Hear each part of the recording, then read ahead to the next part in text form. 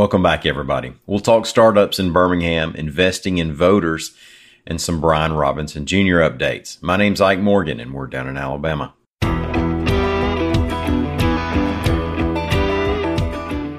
Birmingham, Alabama has gained some attention as a startup city. AL.com's William Thornton reports that according to early-stage investment firm York IE, the Magic City has made its first appearance on the list of cities showing the biggest growth in startup investment. Now, during the second quarter this year, Birmingham was fourth on the list, behind Kirkland, Washington, Stanford, California, and Madison, Wisconsin. Birmingham saw $47 million in startup funding during the quarter. That was an increase of 480%. Much of the growth was in the software as a service and data collection sectors. Leading the way was biotech companies Immunowake's $20 million Series A round. Part of the Vote Your Voice grants through the Southern Poverty Law Center will go toward festivals attempting to reach black and other non-white potential voters, reports AL.com's John Sharp. Alabama Forward, which received $90,000 from the latest round of grants, says it'll put money toward hosting 7 Trap Democracy festivals leading up to the November 8th general election.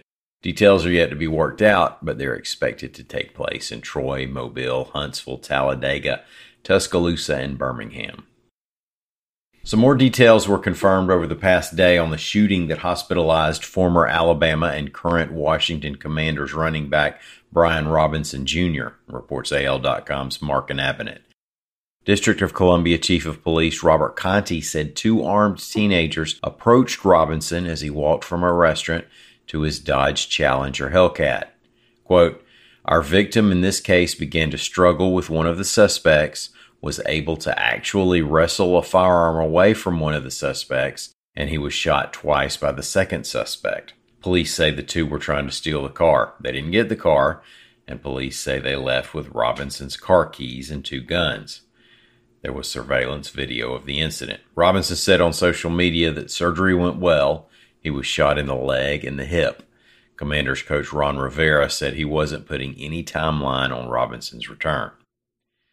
Born in Alabama on this date in 1917, Pop Gates, born William Gates in Decatur, Alabama, although he moved during his youth to New York.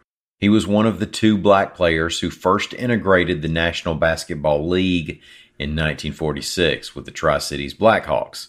And by the way, that was an early version of the Atlanta Hawks when they were based in Illinois. Gates had a Hall of Fame pro career and later played with the Harlem Globetrotters in the 50s. He passed away in 1999 at age 82. Thank y'all so much for listening. We'll be back here again tomorrow. Until then, stop by and see us on the internet at al.com.